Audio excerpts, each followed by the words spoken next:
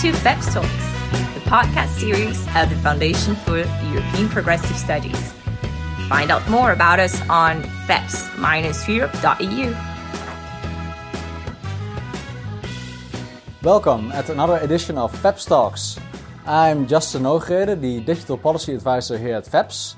And I'm psyched because today we have with us Fabrizio Barca, the former Minister for Territorial Cohesion in Italy, and now the coordinator and head of the think tank, the Forum on Inequalities and Diversity.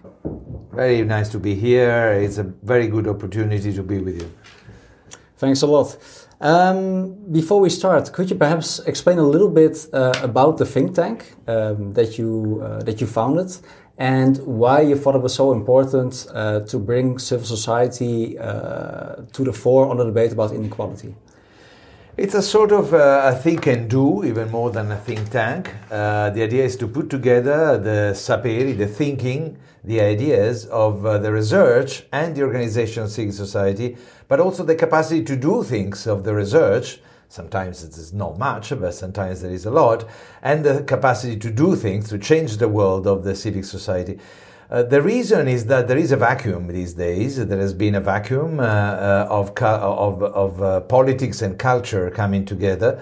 There is a vacuum everywhere in the West. We felt there was a vacuum in Italy to be filled. There is an amount of experiences and knowledge in how to address social injustice and how to reduce inequalities in all areas of human life that has been growing into civic society organizations. That is somehow changing the life of people, but is not having a systemic effect. It is not turning to policy and politics. So the idea is, the reason why this organization spends some of their time in working together is to have a systemic effect, to have a political effect. And we suddenly felt that there was a lot to achieve by doing so. I think that for me, it also has a lot to do with technological change. That's what we work on a lot at FEPS. And for me, what I feel is that there's a lot of talk of the digital transition and creating a better future for everyone, and that technology can help us do that. And I'm always surprised because when I look around me, I don't see it happening. You know, like for all the things that matter to me, so I don't know, housing, mobility, the climate, nature around us, democracy, I feel we're going backwards. And I'm not even speaking about the huge inequalities, which is, of course, why you also created the forum. So I feel that somehow technology is a key part of this discussion. And I also think that you at the forum, you came up with 15 recommendations. And a lot of them also talk about focus on digital technology and that we should somehow harness that for the common good. Could you talk a little bit about that? Like our starting point was the enormous diffusion and seriousness of inequalities. Mm-hmm. And we started by asking ourselves a year discussion without, doing anything outside. It's what kind of inequalities?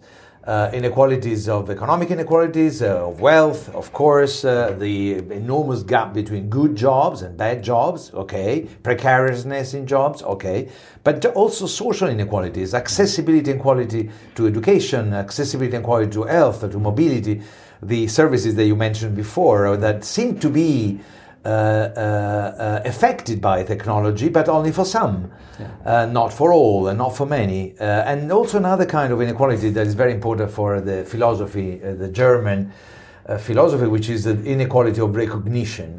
So you might not be discriminated economically, you might not have troubles in accessing health, but maybe you are working in a company, or maybe you are a citizen living in an inner area, rural area, and you're being ignored. You feel that authorities and the leading class and the parties, even parties on the left, have not been taking you into account. You're not part of the public discourse. So your values, your identity are not being recognized. Mm-hmm. And these three inequalities are behind the authoritarian dynamic. I use Karen Sennert, Theory of Authoritarian Dynamic. It's an amazing book, which I suggest whoever is listening to us to read. It was written in 2005 in the US, and it was forecasting this wave of authoritarian dynamic coming. People that suddenly are not being recognized, people that feel that there is inequality, are getting angry and resented towards the leading class, towards the experts, towards the authority. And since they're not being given the objective of a new society, then they end up becoming sometimes hating people who are even worse than them, or pretending or falling into the trap of believing that the cause of their inequality is migrants, and not the fact that the wrong policies have been enacted. Now, you mentioned technology before. Technology, it's a paradox. It's a big paradox of these days, because information technology potentially has an enormous potential for filling the gaps between classes, filling the gaps between people in rural areas and in areas. They can interact, creating mutualism, new kind of mutualism, like enterprises on the web, or improving the quality of health, or allowing us to have exactly what we want, the product that we want in a short amount of time. Fine, but this is not working for all. Technology is more and more used, in fact, not to improve social justice, but to increase social injustice. I mean, it is being used to discriminate in the selection of jobs. Yes, of course, by using an algorithm in order to select somebody, you are avoiding the subjective discrimination of somebody interviewing a woman or a black guy, or somebody that is not from your ethnic groups. Right.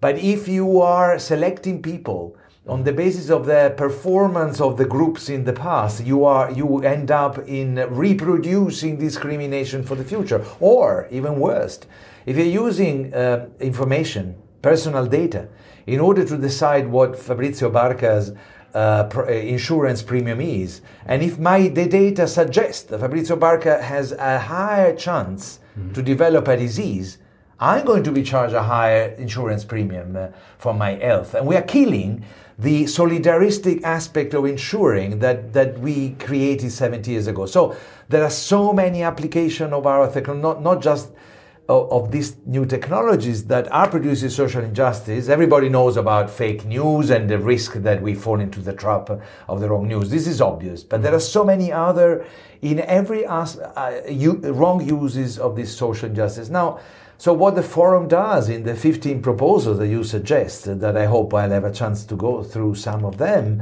what is proposing is not being against technologies, but let's take the technology and put the technology to the good use through the tools that we do have, by having in mind very clearly good use and bad use, and regaining a control of technologies, and giving and rebalancing power, which is one of the issues that I think in a few seconds we'll be discussing. Yeah, no, exactly, because I feel, and that's maybe a bit far left or classic social democratic, is that I feel that we don't see that change, so we seem unable to harness all this technological change for the social good, because actually it's very controlled. The knowledge, the economic means of production, let's say, the data, it's controlled, in the hands of a very small group of people, in essence. And if that's the case, it seems to me very unlikely that this will lead to, social benefits on a broad scale. And somehow I feel we can do it. We should be able to somehow democratize innovation, which I think is a positive story, and it's not being told. But how to do that is very difficult. And I feel that I come from the Commission, it's often quite technocratic, which I think is also a problem. It's not, we have these technologies, we just implement them, it's efficient, and somehow the effects will trickle down. This reminds me a lot of the economic debate of, decades ago, and still in a way is here, this trickle-down economics. And when I look at the digital transition, I see a lot of overlap actually between neoclassical thinking. So you have individuals, methodological individualism, and somehow there's always a balance, and in the end it will all work out. And it's the same with people that make the technologies that govern our online lives. It's about individuals, binary choices, it's about optimizing efficiency, and in the end it will work. But it doesn't. And that's why I'm really interested that you're here, because you kind of seem to have built a coalition of civil society actors to come up with something different. Yeah, the point is exactly as you said. I mean, democracy and capitalism. Capitalism goes where you push it to go. Capitalism is an enormous elastic way of production. If you don't do anything, if you don't put values into the game, it will not have values. It will maximize the power of the managers or the profit. It depends, okay? It depends on the nature of firms. And there is nothing wrong or right. It's a fact that what capitalism does is the following. So if you want to have values, if you want to put values, if you want to avoid a concentration of control, then you have to do something about it. You have to intervene. And that we have not done that for the last 30 years because we have given up on the capacity of the state to do it. So let me go to 2 or 3 things that would rebalance power. Let me start from, I mentioned paradox before, but probably I never said exactly what the paradox was. The paradox was that the information technology has an enormous power to distribute knowledge and in fact is ending up concentrating knowledge. Let's see one of the ways it does so, and that a way that we could correct very, very clearly. European Union has 1,000 research infrastructure. They're public, they're amazing infrastructure, they're owned by different states, they do an amazing job, they have big budgets, and they make big jobs in coordinating research because they have enormous amount of equipment, of material and material capital at the disposal of the scientists. Fine. They produce open science. Me and you could access it. Everybody who is listening to us now could access this knowledge. But in order to access the knowledge, as we know, you need to be knowledgeable. So who can access the amazing amount of DNA knowledge on digital economy, knowledge on renewable energy, you name it, who can access it?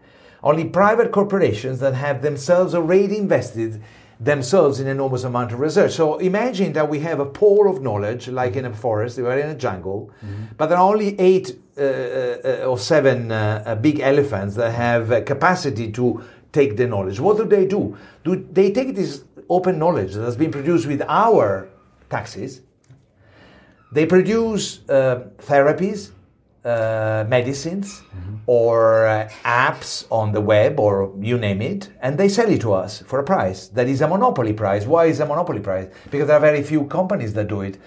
Today in the world there are 7 big corporations that have substituted the 7 big giants in oil that are 7 big digital giants. Fine. So we end up paying twice the same product. Once we paid it as a taxpayer, second we paid on the market at the monopoly price, and we paid a third time by offering our personal data, which they use in order to produce the product, and that is free. So we paid 3 times. Now, what can you do in Europe? A very simple thing. You need to have 3 big public companies at European level in the digital economy, in health, and the production of renewable energy, in the transition, that are technological hub, where there is also private capital coming into the game, that have a mission. The mission is that they produce it in the interest of everybody. They are on the market. What we suggest is they operate in the market. We do have public companies everywhere in Europe, but we don't have big European public companies, and they would be on the market. They would make a reasonable profit, not a monopoly profit, and they would operate in the interest of everybody. What would be a difference? Well, take medicine or therapies. They would not overcharge therapies and medicine, putting even national health system off the job that now cannot pay for everybody's accessing the same therapies. They produce them at the price that produce a reasonable profit. And you know what is a reasonable profit for a medicine is very small, because once you have the invention, you do not, the marginal cost of producing an N+1 medicine is very small. So this is one of our proposals that we make. I can go through a couple of other examples if you want. Yeah, no, I think that was already extremely relevant, and I've also been involved in copyright law, intellectual property rights at European level, and I think that's a big part of the discussion. We just seem to be able to, we only extend them in a way, which create rents, copyrights, 50 to 70 years after the death of an author, you still have the rights, so it's essentially almost like an inheritance gift to whoever has those rights. That is preventing, by the way, small firms to come into the game. Yeah, so I think that this was also a lost opportunity for us last year when we had a big copyright debate. So I hope we can look into the next 5 years. But yeah, let's go through some of the other proposals from the 15 linked to technology. Well, another one that is very important, that we're always talking about the fact that it's difficult to represent labor. Labor today is fragmented. It's fragmented in the territory, fragmented between, there is a stable labor in big corporations, then there is a precarious and bad jobs, a sort of gig economy and whatever.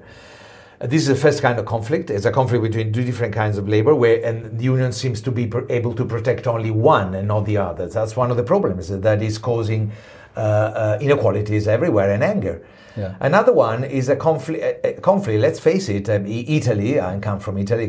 Everybody knows about Taranto in the south of Italy, when there is a big conflict at the moment between the interests of health of people being affected by the pollution and the clouds and the dust coming out of the production of steel, and then there is an issue of Italy needing that and labor. Okay, but why do we have these two conflicts within labor and between social justice and environmental justice? We have it because at the time when big decisions of companies are taken, where the strategies are decided of a company, those two aspects are not taken into account. So we suggest the creation of a council of labor and citizens on the shape of something that is already being used in Europe, in Holland, in other countries, where there is a labor council. But we suggest to go one step further. To make sure that in this council, not only the labor of the big corporation, the stable labor is represented, but also all the labor of the filière, even the autonomous, even the precarious labor of the small people that produce for the big corporation, outside the corporation, the outsourced people that generally are not represented. And secondly, we suggest, we recommend that also the citizens can elect into this council their representative, protecting the citizens as consumers, and the citizens are living in an area that has the environmental impact. Now, our claim is that if they will doing that, and if they were given the information and the power to interact with the board of a company, then their point of view, united and technically supported by analysis and study, would have a weight into the decision of the corporation, and we would have a strategic participatory mechanism in which to do this. We suggest for Italy, but we feel that in other countries of Europe would also be a very important thing to experiment. Not to jump to... And this would be a worker council at a firm level? Correct. Okay. A firm level, or for territorial districts at the level of a whole district. Okay. Now, I think that indeed there's been some studies done that show that also workers, they're more likely to accept the implementation of new technologies if they have a say. And that also is more likely then to make sure that the technology is complementary to the skills instead of just automating them, leaving them all jobless. And I think that this is not my area, so I have to be careful.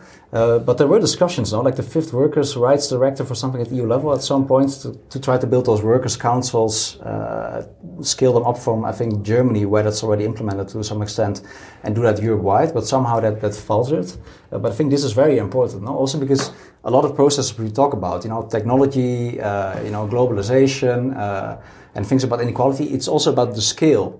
I feel like the scale is so big, whereas like the solutions and the problems are local. So we need to somehow give power back absolutely. At the local absolutely. level. And I think here you have also a lot of expertise, so maybe you can come in on that absolutely. as well. Great. This is opening up, if we do have some more time, to go into a third area of that we think is very important. That is actually an area where the European Union has done a lot, which is what we call the place-based approach. Europe has done a lot because the European Commission has revived back into the 2008 thanks to commissioners at the time and after what was the idea of Jacques Delors, which is still there, which is a very alive idea, which is very simple, and which we've forgotten for a long time, which is the design of services, of schools, of health services, of mobility, of communication, the design even of the use of the land for agricultural people in inner areas, or the particular problems of people in peripheries, which are the two areas of Europe where people are suffering, and where there is anger, where there is a concentration of anger. You cannot address them by plunging on to their heads a same format, one size fits all of the service, the same kind of school, the same kind of health that you have designed for towns or for the central towns.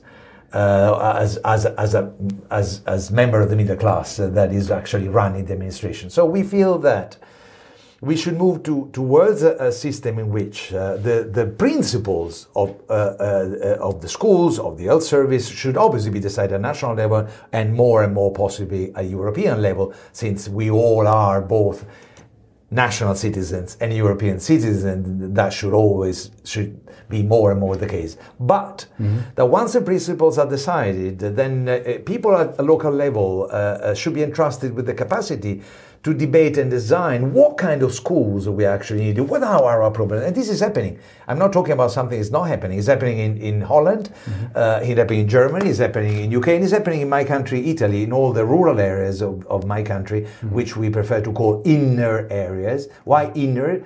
Because they are far away from services. They're far away from the urban areas where the good services are. And Europe has already moved into this direction. The European Parliament has already decided that 5% of all the resources of the next cohesion policy 2021-27 will be destined to inner areas and to a method which is building strategies. And what happens is when you build strategies, in that this is often a dream in Europe or just a chat, which is participatory mechanism, a democratization, becomes true. Because democratization at the level of 3 million people, let's be frank between me and you, there is not much to be done. There could be vote, there could be participation on the web, fine. But at the level of a quarter of a periphery, at the level of 50,000 people in an inner area of Finland or of the north of Italy or the south of Spain, you can actually have 50,000 people being participation, 500 of them highly participating, students, teachers, patients, discussing and shaping the service. Now, that would change the relation between citizens and experts.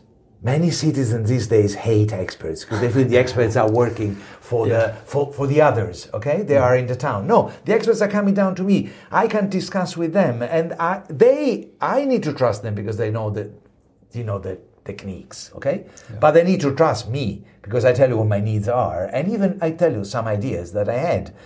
And I've done in my life, and that's why I'm speaking passionately about it. I've been in those areas. I've traveled through Italy, 50,000 kilometers with a group of people and experts, and I've seen that people open up, and they trust you, and they suddenly say, meaning you actually listen to us. Yes, we are listening to you, but you listen to us because the solution you suggested is honestly wrong. So it's not, do you see what I mean? It's not that people know what to do, but the people's knowledge is part of the solution, and this kind of methodology, place-based approach in peripheries and inner areas can actually bring together the knowledge of competent centers and the knowledge of the people.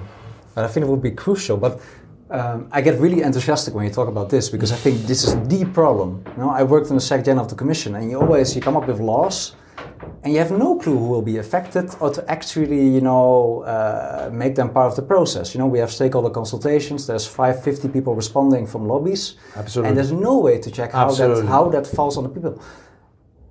But is this happening? Because what I understood is that you say that this is already happening. Yeah. And a huge job for us, I see, is to kind of help that scale up. We were both in Turin at the Decode project. You see how things can be done, can be changed. I see it in Barcelona, I see it in Amsterdam. How can we scale that? How can we make sure that it's not just certain cities, but that we do that all across? So you're saying that the regional funds, structural funds are already being used to do that, or partly being used to do that. I mean, the big mission is to do more of that. I mean, those cohesion funds can even be used wrongly. Let's look at each other and be frank. They're used wrongly when they end up in subsidies. Subsidies are whether they're for training or building a useless infrastructure or having some firms which are really not to be saved to survive another 5 years. These are bad use of those money, and people know it. They survive 5 years more, but you're killing them. But at the same time, you can use in the way we said before to allow people to design their own destiny and future. Now, more and more of this good use should be done, and the way to do it is through I still believe a lot in the European Parliament. I've seen too much of the European Parliament discussing small things and not discussing big things. It would be fantastic if the European Parliament could. Well, first of all, it's about the European Commission sort of designing, and it is sort of doing it. It is put in place-based approach more at the center. Okay. But once it has done it, it is up to the European Parliament to ask people from countries coming along and saying, are you doing the right way or the wrong way? Are you truly doing a participatory approach? How have you decided how to spend this money? Not just thinking procedures, as exactly you said. I mean, you had meetings. Okay, meetings. I mean, I want to be sure that the strategy, I want to send analysis, I want more evaluation, but again, evaluation about whether the process was truly participatory. I think I see a room for the European Parliament to be more active and putting pressure on what is happening in the States. And this is happening now, 2019, 2020, okay. when there is more awareness that unless we do that, or people detachment from authorities make people not liking, even the people who give the money. Say, oh, the European Union is giving a lot of money to the south of Italy. Why is they so angry with the European Union? Because they don't feel that they have been empowered. Yes. Empowerment. No, and I feel the regional imbalances with this convergence is not, we don't see it. No, it's not happening. No. So I think it stopped. We failed. We know we stopped 25 years ago, it stopped. But then one key question for me is like how to do this. Because, for example, the parliament, they're important. And I feel, they can have an important role in this. Yeah. But at the same time, they're quite small, the staff is quite small. Sure. So how can we make that link with civil society? Well, the link, in my view, is to remember that the link with the civic society is at national level. So I always suggested, for example, to the European Commission, this is a suggestion to the European Commission more than to the European Parliament, to have more people on the ground. I personally suggested in my proposal to Danuta and to Johannes Hahn, who has been a commissioner for which I've been advisor, who's still a member of the commission, so I speak it to him as well. Yeah. I mean, do increase the number of people you have in countries. I always said 500 people, no more, 500 people more to DG Regio and DG Employment, delivered on the job. You don't like what Sicily is doing in my so I speak badly about my country, so I can do it. You don't like the way Sicily is spending the money? Fine. There is no point in writing sort of bad notes to Sicily. But if you do invest 5 human resources in Sicily, working with them, they will help them in the direction you're talking. So what should Europe do? More monitoring by the European Parliament and more people, 500 people on the field, permanently on the field in all the member states, to ensure that this participatory mechanism that we discussed is actually being enacted. Okay, so more decentralized model, correct. More people on the ground. Yes. So being there instead of coming from. Okay. Absolutely. That's very clear. We already are quite far ahead in our chat. This was extremely interesting. Just one final question that I have is, what book could you recommend? What has influenced your thinking recently? Well, a few years ago I broke my leg, and that was a terrible thing, but then it turned out to be fantastic because it gave me the time. I had 2 weeks and a half at home doing nothing, and I finally put myself to read A Theory of Justice of Amartya Sen.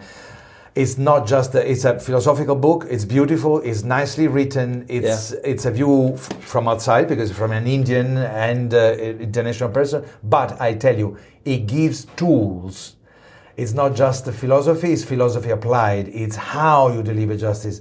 So much I've used in my daily concrete operational life that I've learned that year that I broke my leg. Okay, to all listeners, let's read Amartya Sen.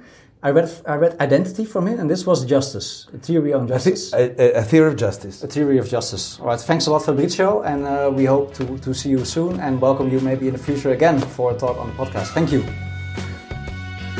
Thank you for your attention. If you found our conversation interesting, do not hesitate to share it on social media with the hashtag FEPSTalks. More is yet to come. Stay tuned.